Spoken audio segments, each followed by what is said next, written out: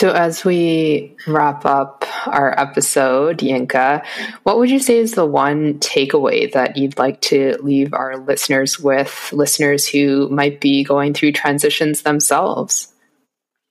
Thanks, Nina. My one, I would say, key takeaway that I'd like to leave with listeners today is just the reminder that we all go through transitions. Sometimes they feel like we're going through them alone, but I can assure you that we all go through transitions, and that it will be okay. I think that's really important for one to just keep in mind while navigating a transition, is that there's so much opportunity around how you can use that transitional period or time to propel you forward.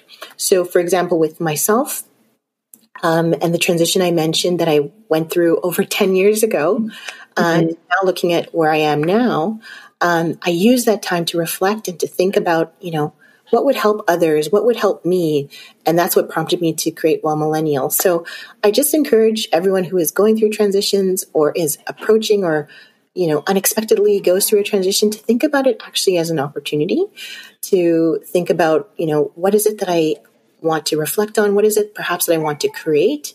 What is it that I want to learn?